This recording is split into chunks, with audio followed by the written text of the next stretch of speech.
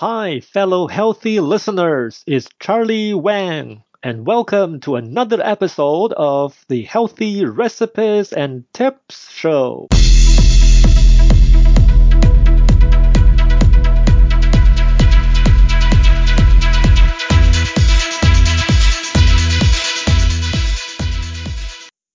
I recently attended a diabetes prevention workshop where I found out one thing that really helped me to understand crucial information. In the workshop, I learned that one of the complications that diabetics face is nerve damage. It means the nerves of the body organs gradually die due to damage in the small blood vessels. The symptoms can include numbness, tingling, pain, and altered pain sensations, which can lead to damage to the skin. Very common also is food problems. I didn't get it until now when a friend of mine said to me years ago that his feet do not feel normal pains. It also explained why another friend of mine told me that he feels constantly burning sensations and numbness on his left arm. Fellow listeners, if you want to prevent diabetes, it's better to be serious and start now. Otherwise, it will catch up to you in a hard way when it's too late. Chickpeas are recommended by Canada's new food guide as healthy plant-based proteins. Crispy chickpeas are full of crunch and flavor and are easy, healthy snacks. Let's get started with this tasty snack.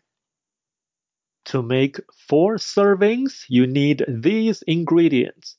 1 can no salt added chickpeas, rinsed and drained. 1 tablespoon canola oil. Half teaspoon dried thyme.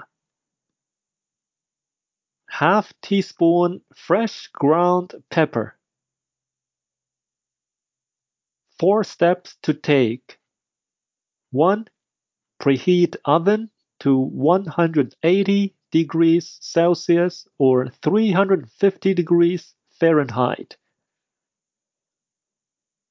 2. In a bowl, toss together chickpeas in canola oil and then spread them out evenly on a rimmed baking sheet.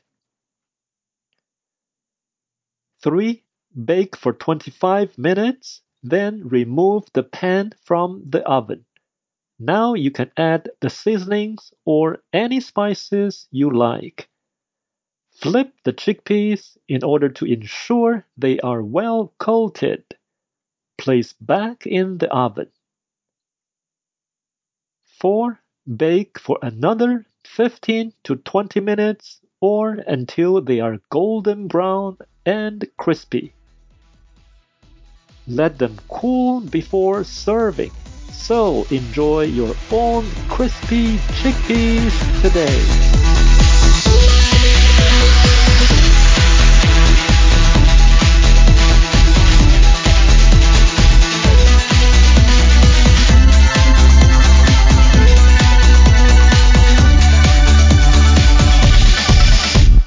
A couple of tips here.